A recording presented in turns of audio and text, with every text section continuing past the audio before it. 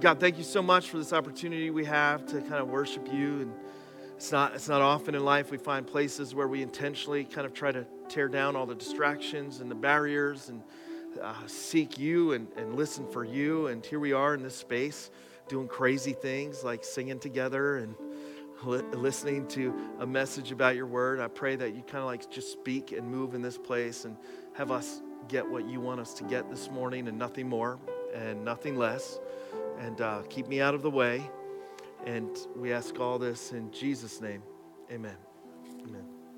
We're coming to a close in our series called New Year, Same You. I hope this has been a good series for you and that you've gotten something out of it. I know in preparation God's been doing a whole lot inside me as it comes to these kind of subjects that we've been talking about.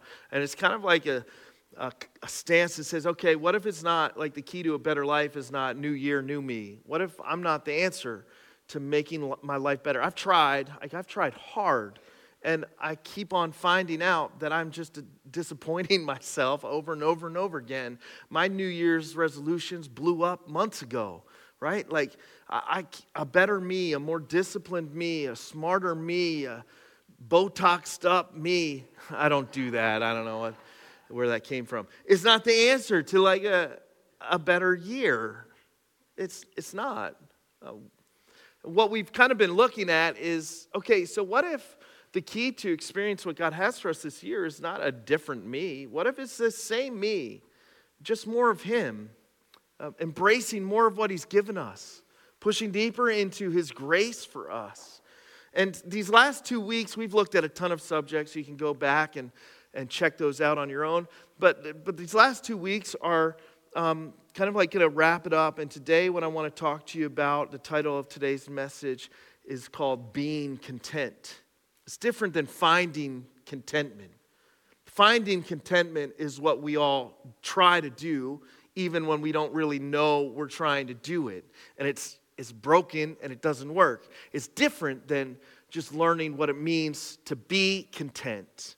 And then next week, we're going to talk about embracing our purpose, and that's going to wrap up this series. By the way, I'm so thankful for Don preaching last week. He crushed it, and I'm pumped that he is able to do that for me. It's so incredible. Thank you for that.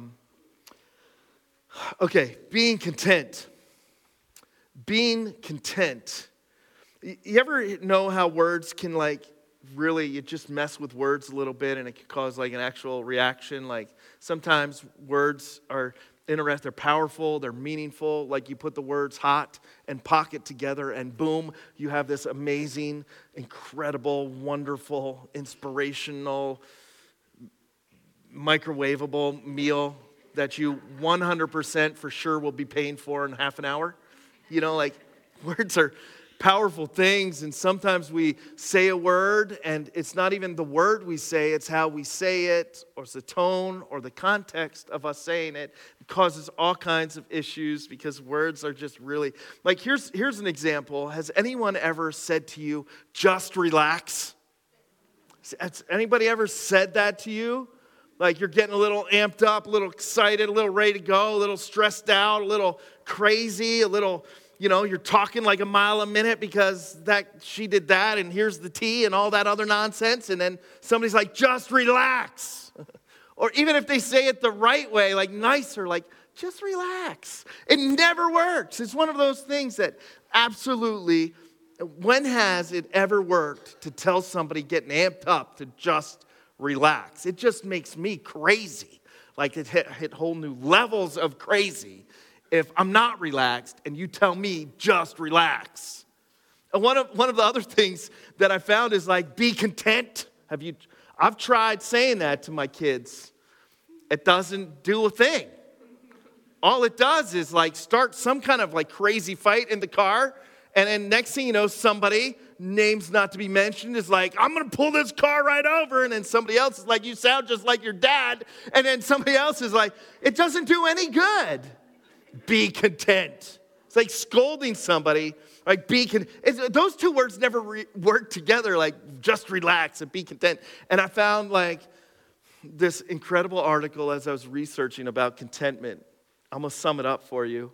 It was a beautifully written, well-designed, fancy graphic blog post on the internet. Don't believe everything you hear or read on the internet, by the way. And to sum up this article, here it was. Be content, just relax.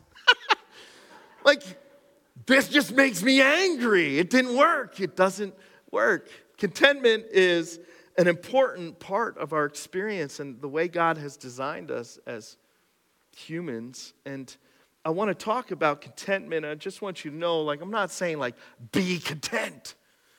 But being content is something that we can learn. It's something that we grow into in our experience. And I don't know how to grow into being a content person without having a good plan to follow to find contentment. And the best plan, and maybe the only plan to experience real contentment, is by following this Jesus that we're all gathered here to kind of worship and celebrate and talk about. Being content. Now, when I talk about contentment, there's two kinds of groups of people. I have spent time in both of these camps, so please, this is not a judgment on anybody. This is more of a confession myself. It's kind of two groups of people when you talk about contentment. Both get it kind of wrong.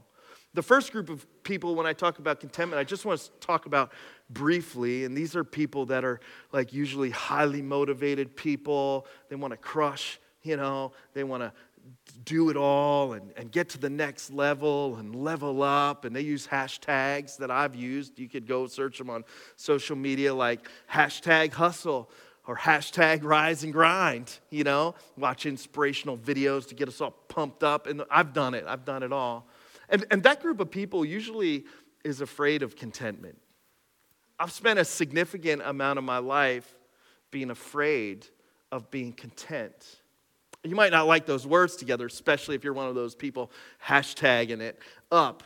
I don't like those words together either. And somehow I've equated in my mind when I've been in those spaces in my life that contentment is settling for less. So before we start talking about contentment, I just have to let you know that that's not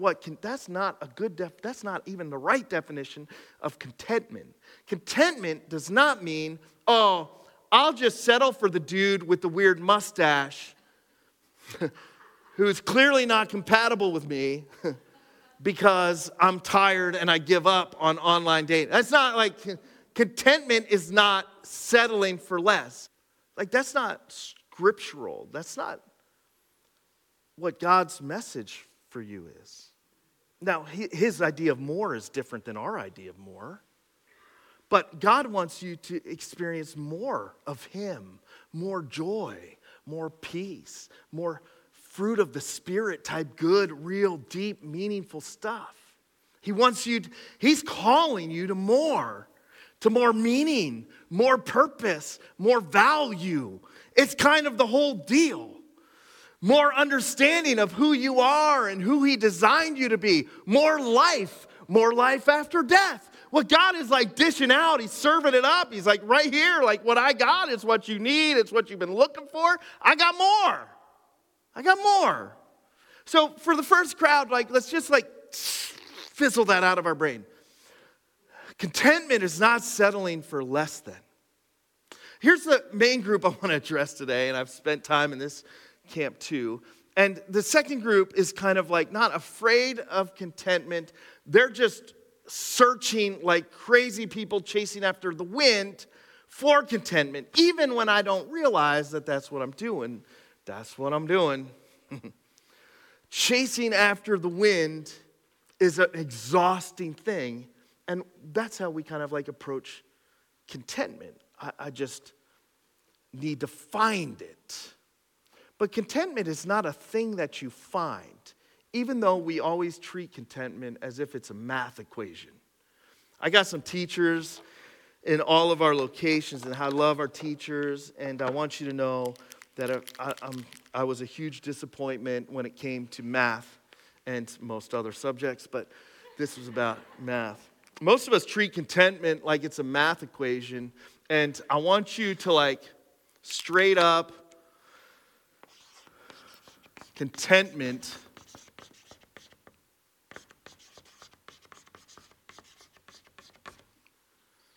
is not, anybody hate math in the house? Math. Somebody said amen. We hardly ever hear that around here. Contentment it's not math, but we treat it like it's math. Here's how, right? Like we go, oh, let's be pink. I don't know. Me plus equals content. Me plus, I don't know, something new. Me plus a new job, and then I'll be content. Me plus a new man, and then I'll be content. Me plus, I don't know why I did that weird thing right there.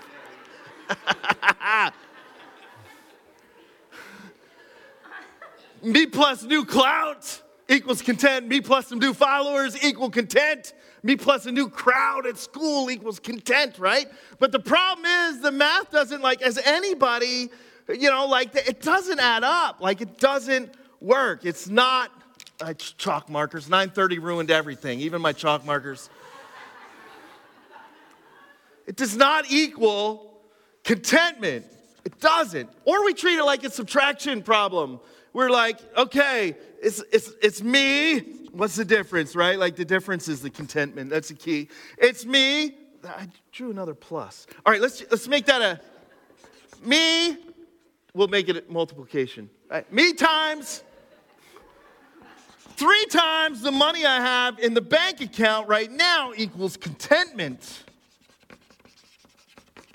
Have you spent time with people who already have 3 times the amount of money that you have in the bank account now? Have you done that? Can I let you in? I've talked with multimillionaires. I sat on the beach with one who just spilling out of their hearts how discontent they were with life, how deeply they were struggling with their own depression. Like, clearly, this does not work. Contentment is not come from you multiplying something in your life. It's not math. Sometimes we think right? Like if I take my calendar and I divide that, I'm good at this, by 2, then I'll be content. That sounds so tempting. That's my vibe right now. Like, I wish I could divide my calendar by 2. I just can't keep up with everything in life. But I'm realizing, that's not the key to contentment either. Because when I didn't have 3 kids to chase around to sports events, I still wasn't content. When I only had 1 job and that was enough and I didn't do other side hustles, if you remember what it was like before your calendar, you weren't content. It's also not subtraction. We'll get to the good one here. Me minus equals contentment. Me minus her. Me minus him. Me minus that boss. Me minus that friend who's just such drama all the time. Me minus that coach. Me minus, I don't know who your minus is. Don't side-eye anybody right now that might be sitting close to you. That's not contentment either. Sometimes we even make things more complicated and we look at the math and we're like, okay, I'll tell you, I don't know maybe what contentment is, but I know Frankie plus Lydia. If your name is Frankie and Lydia, I apologize, and this is not some kind of subliminal message to start dating. I saw Frankie and Lydia on Instagram, and their life looked pretty amazing. And those filters were like popping.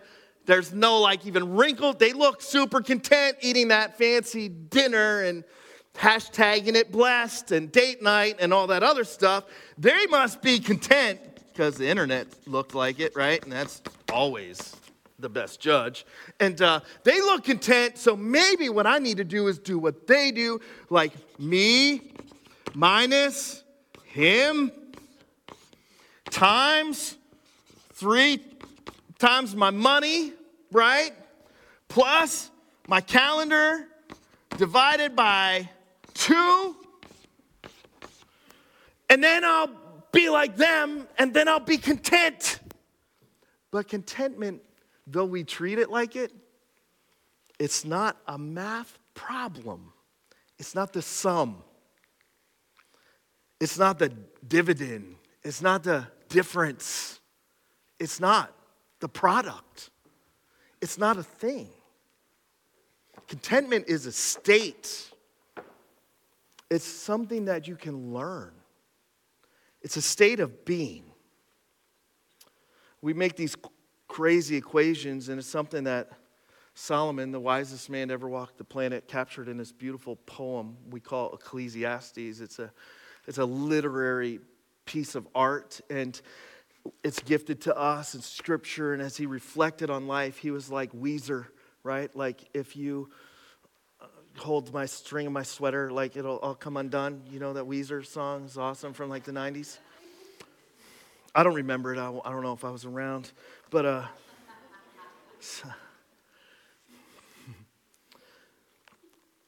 he's pulling at the strings of all kinds of things at life in this beautiful poem writing, and he's showing how like these things that he thought were so full of meaning really weren't meaningless. And at the end, he kind of sums it all up. That's another sermon for another time. But he's pulling at the strings of the math equation of contentment in Ecclesiastes chapter 4 and verse 4. And he says, "And I saw that toil, work, and all achievement spring from one person's envy of another." He's like in the complicated math equation. He's like, oh man, like I see what they have, and so I need to work, do whatever I have to do, toil, put in the time, hashtag hustle it up, so that I can look like them. He goes on and he says, this too is meaningless.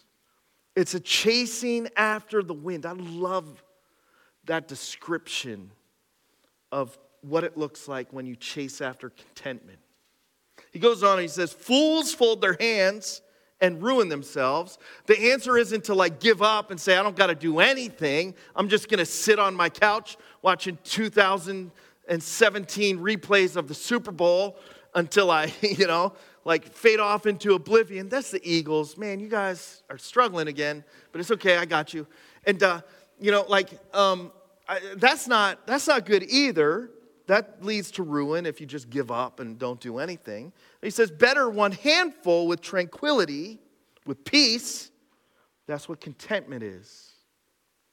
It's the feeling of satisfaction. It's the freedom from restlessness that brings you peace.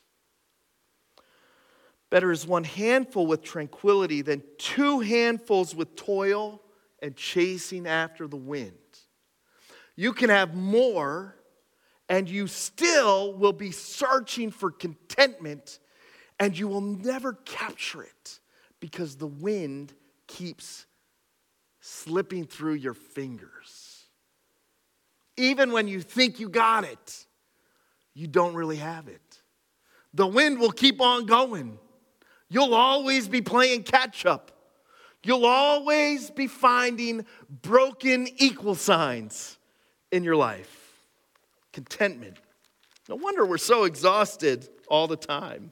All this chasing after the wind we do, thinking that if we subtract the right people, add the right people, multiply the right stuff, divide our lives appropriately, then we'll finally get to feel the peace and the joy and the well-being and the satisfaction that we all hope for.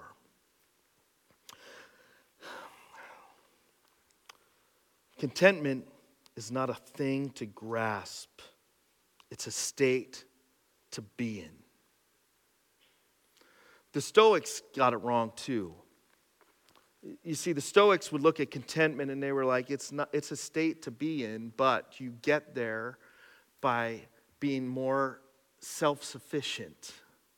That's a broken down concept too, because I don't know how good you are at being self-sufficient, but I know you're human just like me, and so you're trying to prop up a broken thing to get you something that a broken thing can never give you. The Stoics were right about the concept of it, but they were wrong about how you achieve it, because you can become self-sufficient in every aspect of your life and still be discontent. Paul, from Scripture, has a much better plan. You see, what Paul pitches us is the kind of contentment that transcends circumstance.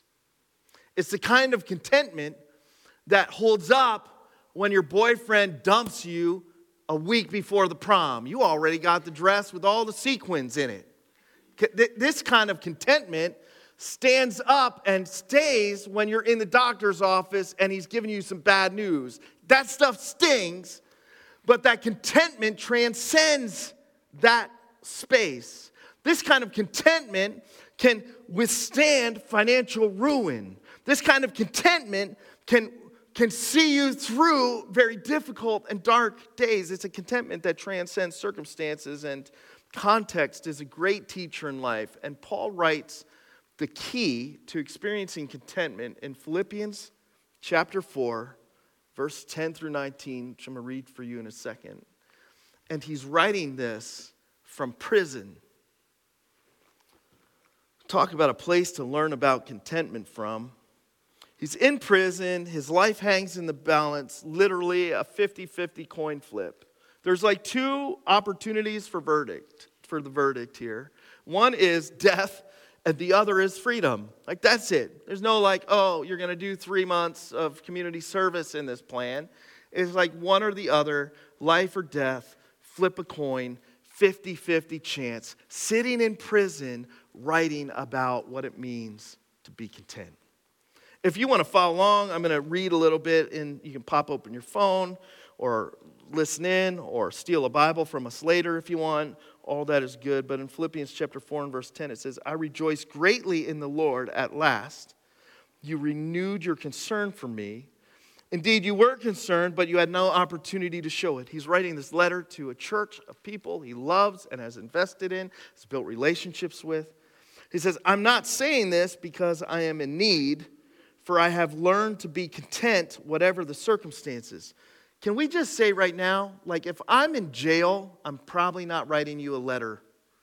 And it's definitely not about how to be content. I've learned to be content whatever the circumstances. It goes on, it's this beautiful list. I know what it is to be in need, and I know what it is to have plenty. And I have learned the secret of being content in any and every situation, whether well-fed or hungry, whether living in plenty or in want. I can do all things through him who gives me strength. That's not a weight room quote, verse. I know we see it in a lot of weight rooms. This isn't about benching 300 pounds. This is about living above your circumstances. I can live above my circumstances. I can have contentment no matter what happens in life. That thing, that person, that doctor, that friend, that backstabber, that betrayer, that boy can't steal my peace, my satisfaction, my sense of well-being. I can do all things through Christ who gives me strength. He goes on, he says, yet it was good for you to share in my troubles. Moreover, as you Philippians know, in those early days of your acquaintance with the gospel, when I set out for Macedonia, not one church shared with me in the matter of giving and receiving, except only you. For even when I was in Thessalonica, you sent me aid more than once when I was in need. Not that I desire your gifts. What I desire is more to be credited to your account. I've received full payment and have more than enough. I am amply supplied. You see, what Paul was saying was something that was from prison, was something like so good and so needed in life. I need contentment that transcends my bad days. I need contentment that transcends those months where I can't see how I'm even going to make it through. I'm not saying I have it all the time.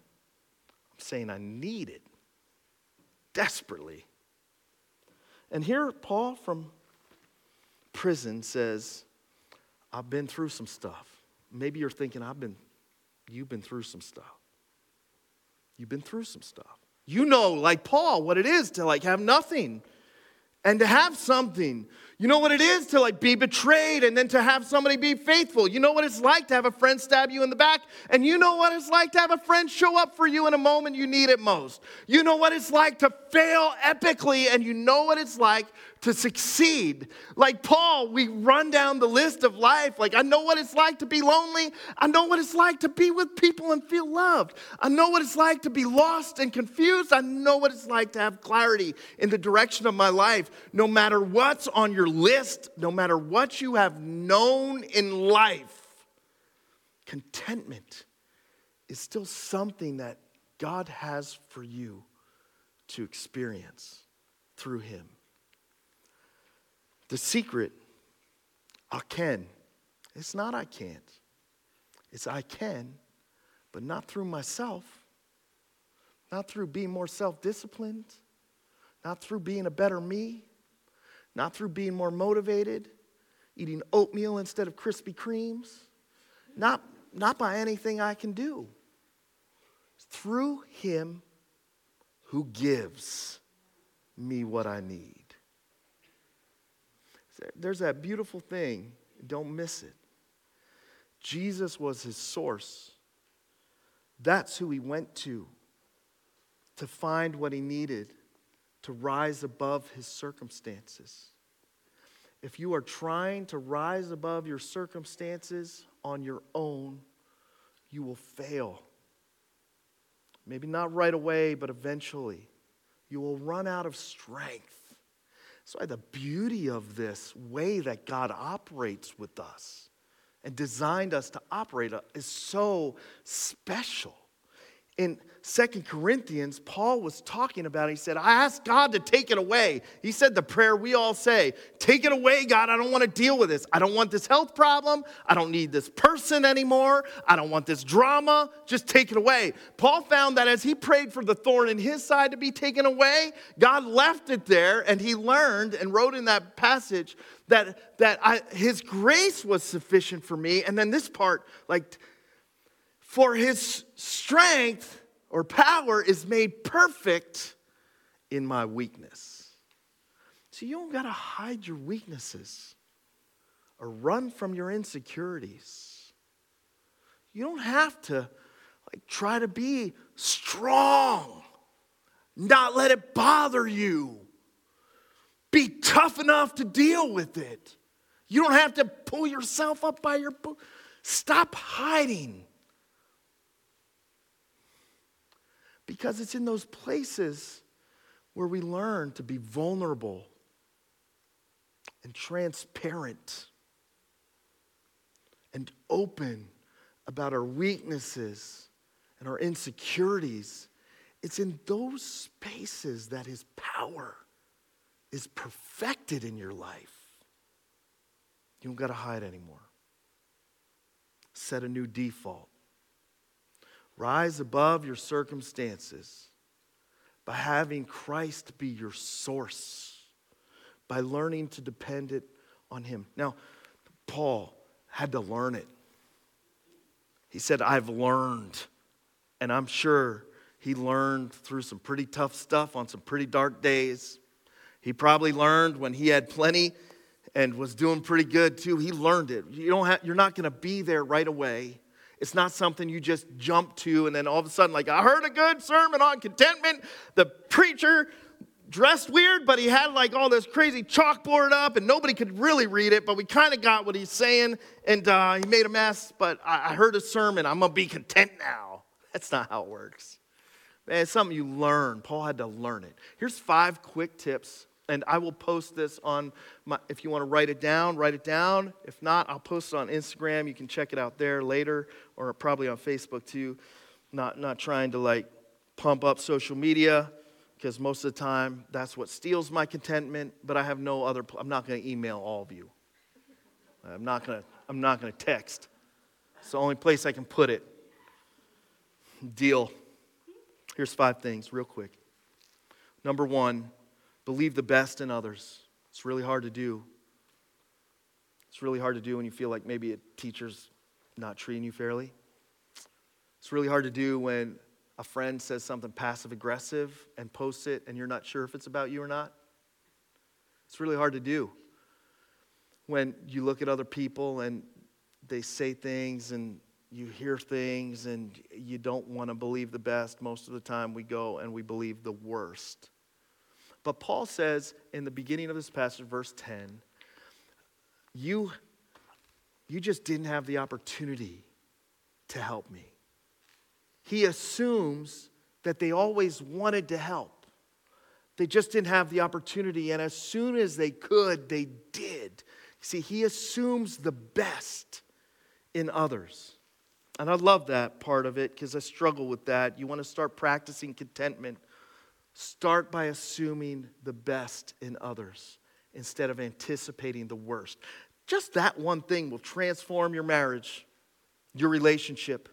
Instead of going home and assuming it was a dig at you and then growing in resentment, when you assume the best in somebody, you are assuming that they're on the same team and on the same side, and whatever they said, even if they said it wrong, is for the benefit of the team. You don't grow in resentment, you grow closer together. Number 2, you gotta stop trying to seek contentment through broken things. And you have to make the new default of your life, I can because Jesus. He has to be your source. In verse 13, it's just loud and clear. There was no credit shared with anybody else. There's no teacher that gets a shout out. He doesn't pat himself on the back. There was nothing he thought he couldn't do because of Jesus, his source. Stop looking for the source of your contentment and rising above your circumstances and broken things and broken people. Number 3, he practices gratitude. It's in verse 15 and 16, and we don't have time to read it. He practices gratitude, even in prison, even in this bad situation, even with the coin flip looming, not knowing what tomorrow would bring. He finds something to say thanks about. I know you got some jacked up situations. You have some relationships that maybe are falling apart at the seams. You could probably put a list together of all the garbage you have to deal with in life that could fill a book. I'm not trying to minimize that stuff. What I am saying is that no matter how bad it looks, there's always, I haven't always seen it in the moment, but looking back, I see it. There's something to be grateful for. I've been through some terrible stuff. I'm grateful I wasn't walking through it alone. I walked through it with my brothers. I've had some very dark and bleak and struggling through depression and anxiety. I can be grateful that I had people to share that weight with. I know it's tough. Find some things to practice gratitude about. You'll find contentment believing the best in other people, seeking a new source in Christ, practicing gratitude. He checks his desires and loves for people. He says, I don't need more from you. What I want is for you to be blessed. He checks his own desires and keeps them in check, and he's constantly looking at how he can show love to others. And then the 5th thing is keep receiving from God. You can't cut off the source and expect to experience the blessing. Keep seeking more from him. I'm so glad that contentment isn't something that has to be driven by my circumstances. Instead, it's something that I can experience that transcends my circumstances. And I'm learning just like you're learning. I'm learning, I got to learn contentment, and more often than not, I'm learning it the hard way. But as I keep on letting Christ be my source and switching my default from I can't to I can because of him, he will give me my strength. As I keep embracing my own weakness, I'm finding more and more and more. God keeps rising me above my circumstances and allowing me to experience this incredible gift of what it means to taste real contentment. That's my prayer for you too. Let's pray. God, thank you so much for,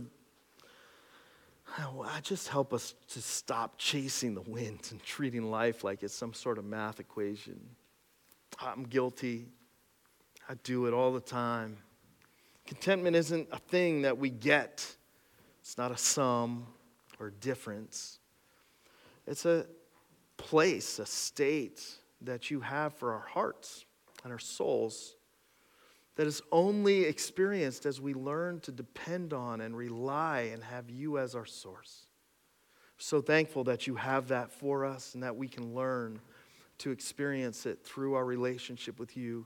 We're so thankful for the cross. We're so thankful for the empty tomb. It's in Jesus' name we just say thanks and amen.